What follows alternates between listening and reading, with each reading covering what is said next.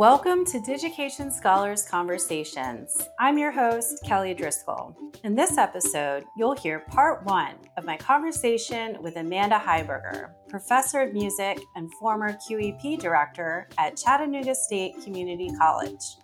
More links and information about today's conversation can be found on Digication's Twitter, Facebook, and Instagram. Full episodes of Digication Scholars Conversations can be found on YouTube or your favorite podcast app. Welcome to Digication Scholars Conversations. I'm your host, Kelly Driscoll, and today I am thrilled to introduce Amanda Heiberger. Amanda is professor of music at Chattanooga State Community College, where she teaches the College Success for Fine Arts, ear training, and voice lessons, as well as serving as the college's Quality Enhancement Plan's director, which coordinates ePortfolio development for all students. Welcome, Amanda. Welcome. Thank you. How are you? I'm good. How are you? Well, I have to tell you, since we've talked, the QEP has switched. I'm no longer the QEP director. So in case somebody looks me up, it's now in advising. And so it's switched, wow. And I was given the choir. So I'm back to flapping my arms. That's amazing. I know. So yes. So thankfully, that we passed our QEP. This project was. So then you got to hand it off. I did. I got to hand it off. Okay. Well, we're going to talk about what that process was like in a little bit. Okay. I think our community, I know there's other folks that are involved with the QEP, and they would probably really benefit from hearing your story. I went through the whole cycle. I love it. Yeah. Because we've been working together now for over 10 years. Right. So you have quite a history with ePortfolio that you're welcome to share today. Ask me what you will. So I did warn Amanda before we started chatting that I wanted to take advantage of our time today to also just hear some more about her, because we've conversated many times, but it really has been just focused on ePortfolio. And I know that Amanda is an incredible human being based on the time that we've had together. Oh, you're sweet. I know that she's deeply involved in music and singing. And so before we get into all of the ePortfolio things, I would love to just hear a little bit about your background and when you first got into music, and if it was always singing and the kind of singing that you're doing now. Could you please share that with us? Sure. I am your classic PK pastor's kid, and I grew up singing in church. And so singing was very much a Southern gospel for me, which if you know that genre of music, we're very extroverted. So it was full out, but it's your personality. I know. So my parents both played instruments. My family sang together, and most of my uncles picked guitar. I mean, I would call it bluegrass, probably. But I fell in love with a person came. That's funny. I didn't think we would talk about this today, but this is really the genesis of all of that. A person came to my elementary school and played some J.S. Bach for our class. And he said, you can buy this at the music store. And I didn't know that music existed. And I certainly didn't know I could go purchase it. So I saved up my money for a little cassette tape. And I went to the music store. I remember buying it. It was the Brandenburg Concertos of Bach. And I listened to it every night, 4, 5, and 6. And I did not hear those pieces again till grad school. But I just developed a love for classical music kind of off to the side. It was very strange. Yeah. And I didn't think about opera. I didn't really like the sound of it. And I still don't. I really sing more art song. I guess I really like hearing my students sing. I like young voices. I like helping them develop their voice. I like healthy singing, which is not happening a lot in our culture. So, I feel How like do you define healthy singing? Well, our culture's gotten so weird. like even myself, I was encouraged to really push the heaviness of my voice as a young singer, even in Southern gospel. And I found that, and then I was encouraged to sing really high in opera. And by the time I got to college, I had kind of a gap in my voice, which was Mm. destructive. And Okay. my first teacher was a very gifted woman. It was in Austin P here in Tennessee. Mm-hmm. And the first 2 years literally was repairing my voice and learning how to register and sing more in what I would call a pre pop music world. Mm-hmm. And even Mm-hmm. some of, I mean, it's getting really technical, but some of the big German Wagner singing is too heavy for what most people can do. And we got used to hearing that. Halls got bigger, microphones, we expect all this volume from people, and it's not physically that conducive. So you see it sometimes, like Whitney Houston damaged her voice, and Mm-hmm. what a voice, like the voice of a century. And she ended up hurting herself. And different singers that you sometimes see. Julie Andrews, Right. ended up with vocal surgery. So a lot of these pop singers can't maintain it. So I'm really passionate about helping young students learn what their voice does, what their max is, what their Mm-hmm. normal is, and being satisfied with that, and finding ways to do art, in more a way that I think for me that's worship, and that's how I connect it back to my faith. It's Yeah. because I think it's part of creation to sing naturally, just like if I want to eat healthy, I eat healthy things. And, I take care of Mhm. nature, I take care of my voice. So, um, anyway, so I'm finding that if I don't get, like, especially young women by 14 or 15, they're already starting down a very aggressive path that you have to convince them out of. So I've probably repaired, every year I probably repair 5 or 6 voices. How many students do you have at a time each Um, year? I mean, I'm in a community college, so we don't have a ton of majors.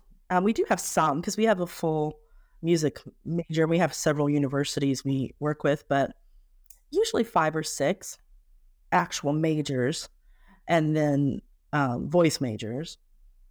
And then I usually keep a studio of about 10 other students. I try to get the high school students before that happens to them, because once I got to Oh. college, it was too late. I really did suffer for a little while in college. I didn't get Yeah. solos. I didn't win things Mm-hmm. because of the things Until that were you had happening locally. Yeah. done that But repair. if I Yeah. hadn't gone through that, I wouldn't be sensitive to it and help other students. Yeah, you may not be doing what you're Well, I doing wouldn't. now. The most voice teachers don't focus on it as much. In my purview, the ones around me, they don't cringe as much as I do when I hear, registration issues. So once you've felt it, there's pain, and I feel the pain that they're feeling. And Yeah. I know it's not fun to sing that way. So I'm really passionate about it. And then my teacher had to spend so much time with me fixing it. I know what the exercises are. Right. Yeah. Well, and I was curious, and it makes sense. Having gone through that practice yourself, and what that pain was like, that you would want to support your students and remedying that before things get worse. It's interesting that you're finding that so many students are coming to you with that Yeah. Well, oddly, issue. the women are wanting to sing lower and lower, Mm-hmm. and the men are wanting to sing higher and higher. So it's almost like this unisex voice in the middle. Mm-hmm. So I'm getting more basses as well that are tone deaf or have Mm-hmm. no sense of where their voices are because they've spent their whole lives trying to sing high and their voice Mm-hmm. doesn't fit, or they say they can't sing. So I get really inexperienced young bass singers with low self-confidence. And so it's really happening on both ends, which is really sad. I mean, I think of like great choirs, have all the different voice types, All the Yeah, range. I mean, yeah. So we want that full array of sound. So anyway, hopefully that'll change. Yeah. Well, everything kind of goes I to. hope so. I know, it's like everybody wants to sing a solo all together with one guitar or something. I'm like, there's so much more. I'm Anyway, glad you're out there providing some that's my exposure. passion right now. Well, it's been a long-term passion of mine, but that's what I'm Yeah. focusing on with my choir. Oh my heavens, Yeah. what a So it journey! sounds like you've been involved with music from a very young age. Yes. At, at what point did you decide that you were going to kind of pursue this career in higher ed? Well, I had that same situation that a lot of artists have, like their parents when they're growing up push them to excel in the arts. Like they want them in shows, they want them and then when they go to major, and then why are you majoring in that? That's all I've ever done. I don't even know if I could add hardly. I know that's what I Right. do. So I had the same thing. And then it was like, you need to be a music ed major. So you go teach in a high school. That's the only job that they had, in their mind that was even possible. But I hated high school. And the only thing I hated more than high school was middle school. So I was not doing any of that.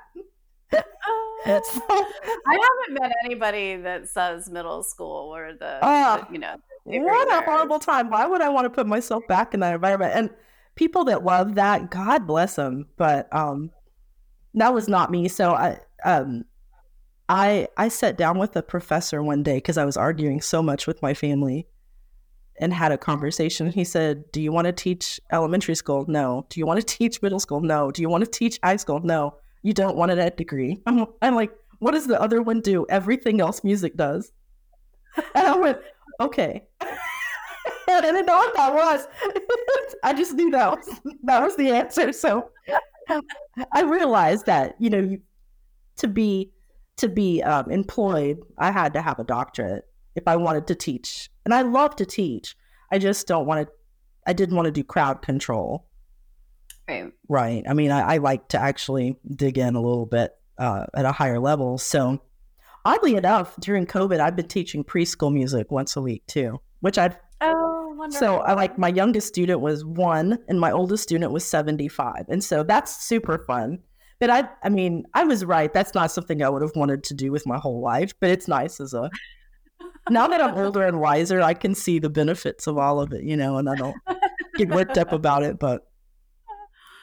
So have you always been at Chattanooga State Community College, or were you teaching other places before? I started teaching even in my undergrad. They allowed me to teach continuing ed lessons. I expressed an interest, so that's when that started. And then I had graduate assistantships at Nebraska, Lincoln, and at University of Iowa. And so I learned to teach, being monitored by good faculty. That was very helpful. And then I taught at a community college in next to Iowa City, in a small town.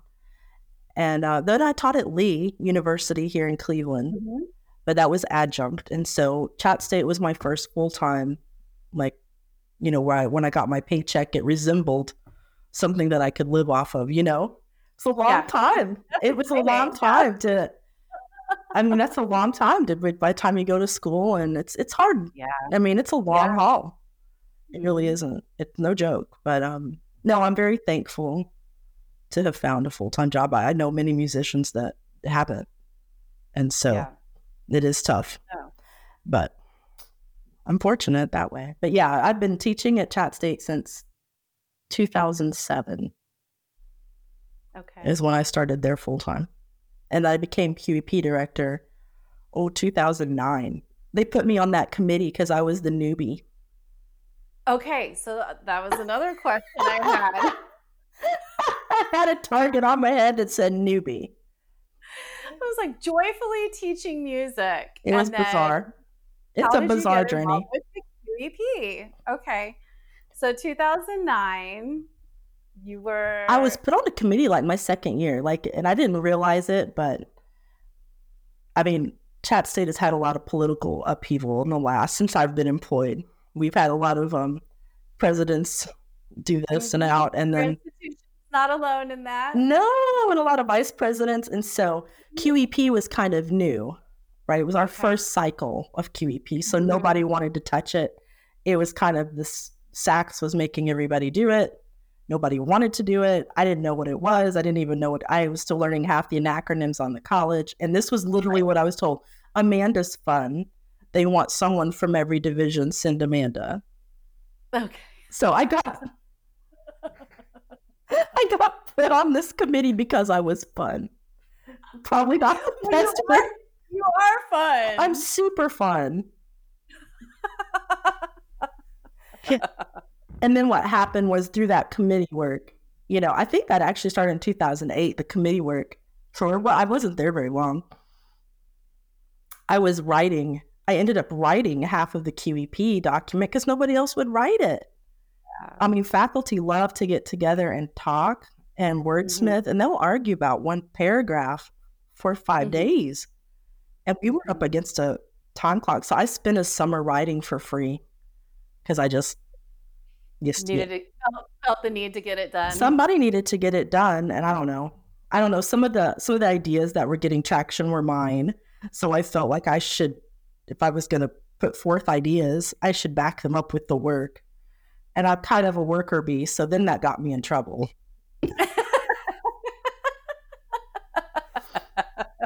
That put me in a world I didn't think I'd ever be in. Yes, I bet. So you got started with the QEP. I'm guessing some of these ideas of yours that started to get traction may have led to some conversations about ePortfolio. They did. Our thing was about work ethic. We really felt like the bulk of our students could succeed if they put forth good effort and had good behavior patterns, like good they were self-sabotaging in many ways, just by, not coming or, so we put together kind of a unified statement across campus of what work ethic looked like to us. And we felt like this is what we wanted our students to emulate. And we would put those attributes into different classes and different assignments, a lot of teamwork. We went through our employers, what they said they were seeing in our students that they needed more of, and teamwork and productivity were coming up really high, just showing up on time, those types of things. So we were working that kind of thing. And I had read about ePortfolio, and I hated Facebook already because so in my mind, ePortfolio was Facebook. I mean, that's what I thought it was. And I was very reluctant to do it. I didn't see any use for that. I've never been big into just sitting and writing about yourself and, that kind of way. And so I was reluctant to it. But then when we got to our SACS visit, Terry Rhodes was from AAC&U, was our QEP specialist, or over the QEP evaluation. And so I was sitting at this table. So great. You got connected to him. Yeah. For some reason, the vice president, we were able to snag him. And I'm not even sure how all that worked out, but literally I'm at this crazy table where it's all vice presidents and board members, and I am the lowly junior faculty. I'm the only one that I have no idea how I got this table, but I'm like this junior faculty member sitting there, and they were all talking, and Terry Rhodes looked across the table at me, and he kind of like Obi-Wan Kenobi looks in your soul. This is not the one you seek. It was that kind of moment. I mean, I'll never forget the look in his face. And he said, "You want portfolio. You need ePortfolio." And I remember saying, "I need ePortfolio." And he said, "You want ePortfolio?" I said, Okay, yes, I do. It's talking directly. I was not the QEP director. I had been given no authority. It was very strange situation to even be there. And since then, I've done like 3 SACS visits. Yeah. I finally just started turning them down because I'm like this faculty member. I'm not in the club, and I don't want to be in the club. The club is taking a break from the club. The club is not a fun week. And so I mean, I'm not serving in that way, so there's no benefit for me going and learning that somewhere. But no, after that, what I did was I took it more to heart. We were working on a survey tool that I hated with a passion, and I wanted rid of. And so I had to get some other way to get evidence for our QEP to get rid of the survey tool. So I started working on portfolio just as a way to get rid of this other thing. So I went to that AAC&U conference, and I sat in the Digication workshop for 2 days that they did from, why can't I remember, LaGuardia. Yes. Put it on. And they were super nice. There was an English teacher presenting that I never saw her again, any of the conferences, but she was presenting that day. And she was super nice. And she even sat with me for a lunch, about 3 hours, and helped me envision my project, which was super sweet of her to do, because I'm sure she was a very busy woman. But she was from LaGuardia? She was an English professor. I'm sorry, I don't remember her name. But she was going on sabbatical. And so she's like, I won't be available for the next 2 years. So you got 3 hours. Let me tell you everything I know. Yeah. That is so sweet. She was very, very sweet. And I think because she came from my kind of wheelhouse, the humanities area, she was able to talk in a way that I could talk. And of course, LaGuardia started theirs in their art department, the artists. And so all of that kind of, I had an affinity for that. So I went home from that. That's why we started a kind of a trial. I knew I wanted education, but I had to fake some sort of search, and the search only made it more obvious. Well, you can walk through a conference and see the different screens. Yeah. I mean, they make you go through these long, drawn out procedures to tell you the thing you knew instinctively, which is okay, great. But so we formed a committee, we had our tech guys look at it. And so Digication was the clear winner. And, we had to do that. We had constant barrage of other portfolio companies trying to be our portfolio company. It was so annoying. It was the whole time I was doing it. Every textbook, in-house, local things, trying to be a portfolio and offer enough for free. We were going to be their test pilot school for free. It was so time consuming for me to fight them off. Hopefully that's died down some. I don't know. I still hear from... It's horrible. Then we go belly up the next year and you're just like, please leave me alone. It's just like, faculty would come find me and go, there's another portfolio trying to get on ground. I'm like, please stop. But that's kind of how it started. And I didn't really understand it until I did a little test pilot in that first 2010. Yeah, I remember the early test pilot I days. know. I had a little class of just a few music majors, and this group of class, most of these guys were drug addicts. I mean, I'm serious. Oh no. It was a particularly bad performing group of students, super sweet kids, even talented. Like they played their instruments pretty well, but they didn't love school at all. And they just always looked high. They were like you would hand back a failing grade and they go, cool. There was no emotion. Not in a good place. No, there was just apathy. Like it was unbelievable. And you just couldn't get any reaction out of them. And you didn't know where to start. I haven't had that, except for there's a couple class groups in that period of time. But anyway, we got in the room and the goal was just to start a portfolio. We were going to log on and they were going to start their homepage and they were going to write a paragraph about themselves. And we had an hour to do it. And I sat and watched these guys with this blinking cursor and they could not do it. They could not write a paragraph about themselves. And I was over there trying to help them. Because what are they going to type? I love to do drawings. I don't care if I pass. I mean, they had nothing positive. They hadn't thought about that. And it was profound for me. And I left that room going, I get it now. I got it because I watched the struggle. And I actually heard one of them say to the other one, this is really hard. And then I saw why it wasn't social media, because their pages can't fill up. There's nothing else. There's nothing from the outside coming to fill the space. Right. There's no noise. Yes. And I think that's what happens in a lot of social media. They feel like they're having these full lives because the pages get full, when actually there's such emptiness. And their emptiness was really apparent. And it was a starting place for us to have a conversation finally. And Yeah.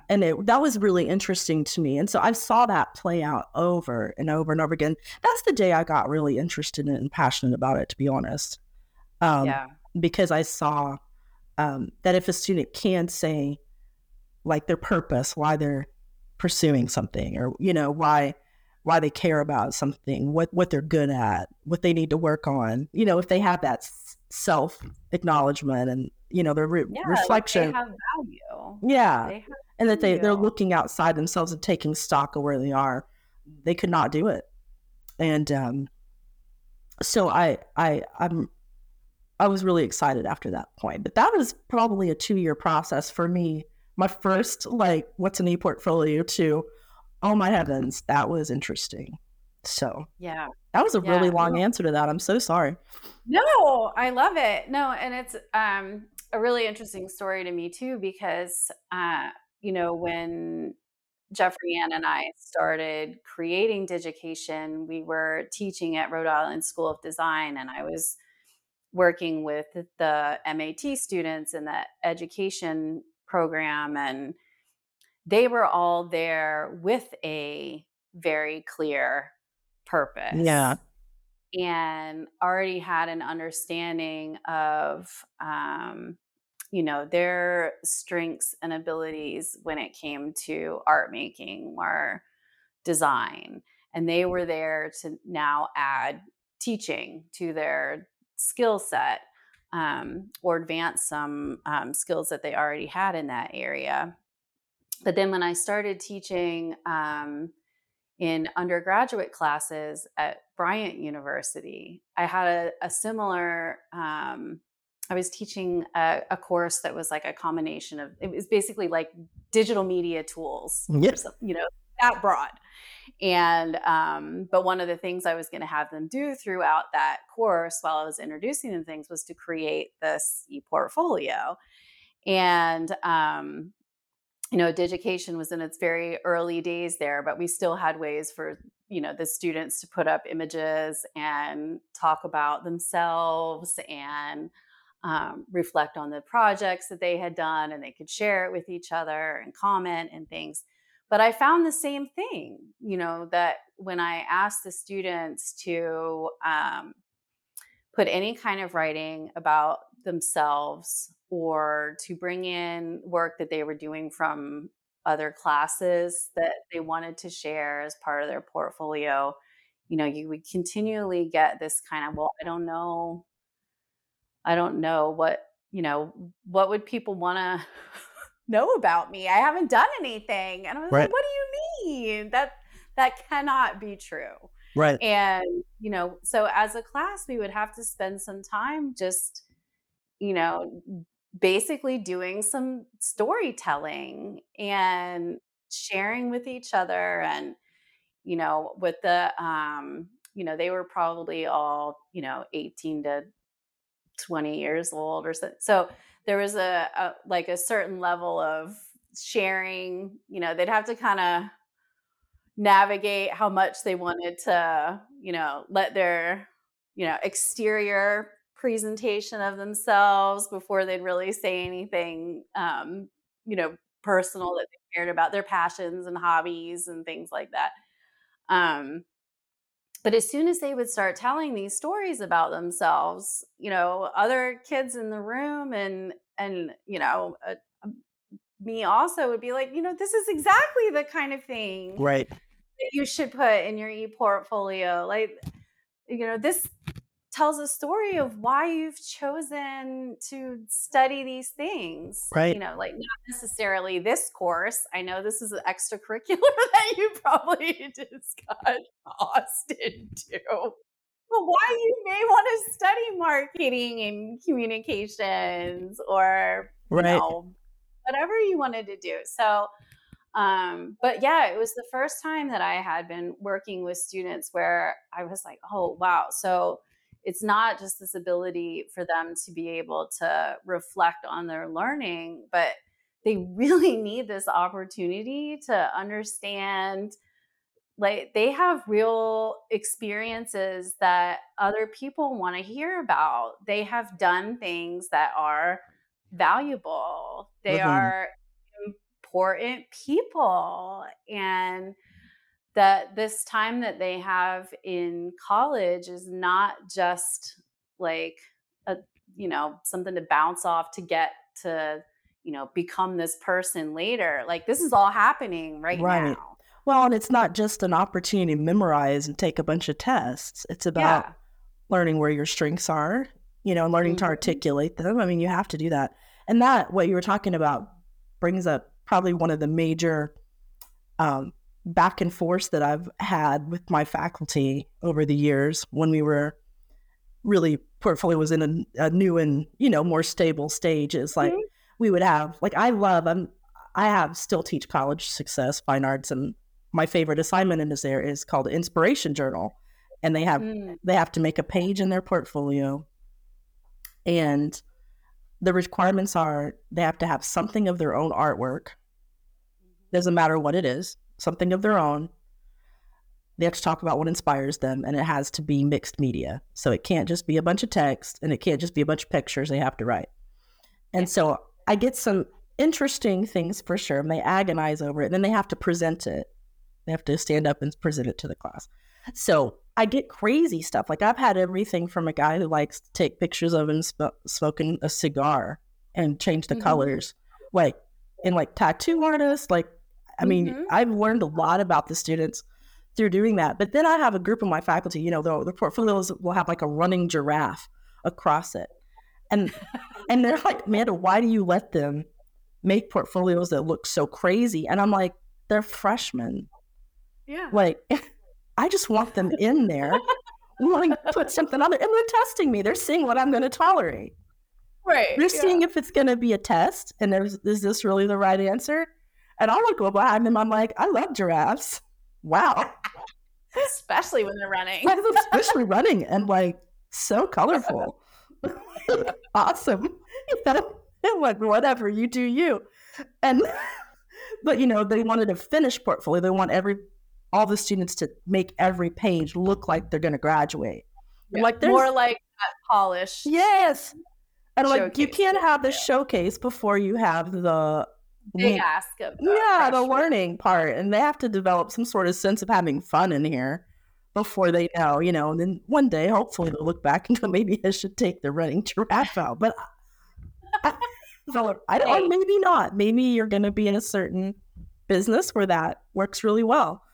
But we went back and forth with faculty. Like, there'd be some pretty good arguments about just being so militant and just really stifling with what they put in. And I just kind of let it be a free for all, as long as they're within a few boundaries. Because otherwise, if I don't say it has to be their own artwork, I get fan pages of this. Right. Yeah, and I'm like, it's not a fan page, so you can have other artists on here, but it has to be about you and why you like them. And then you have to have yourself featured. And then I'm like, no, I didn't ask for a fan page of Drake or whatever. I'm glad you like him. And I'm like, and I'm such a classical artist. I don't even know who these people are. And I sit there and I'm looking around and everybody knows except for me. And I'm like, wow, I'm old and I just like the music of dead people. And I'm just like, well, okay. I don't even know who that is. I get to teach you too. I know, I learned so much through this assignment. This concludes part 1 of our conversation. To hear part 2, be sure to subscribe to Digication Scholars Conversations on YouTube, iTunes, Spotify, or your favorite podcast app. Digication Scholars Conversations is brought to you by Digication, a technology platform powering the most innovative ePortfolio programs in K-12 and higher education. Our website can be found at digication.com. If you enjoyed today's conversation, please like, subscribe, and share with a friend. Thanks for tuning in.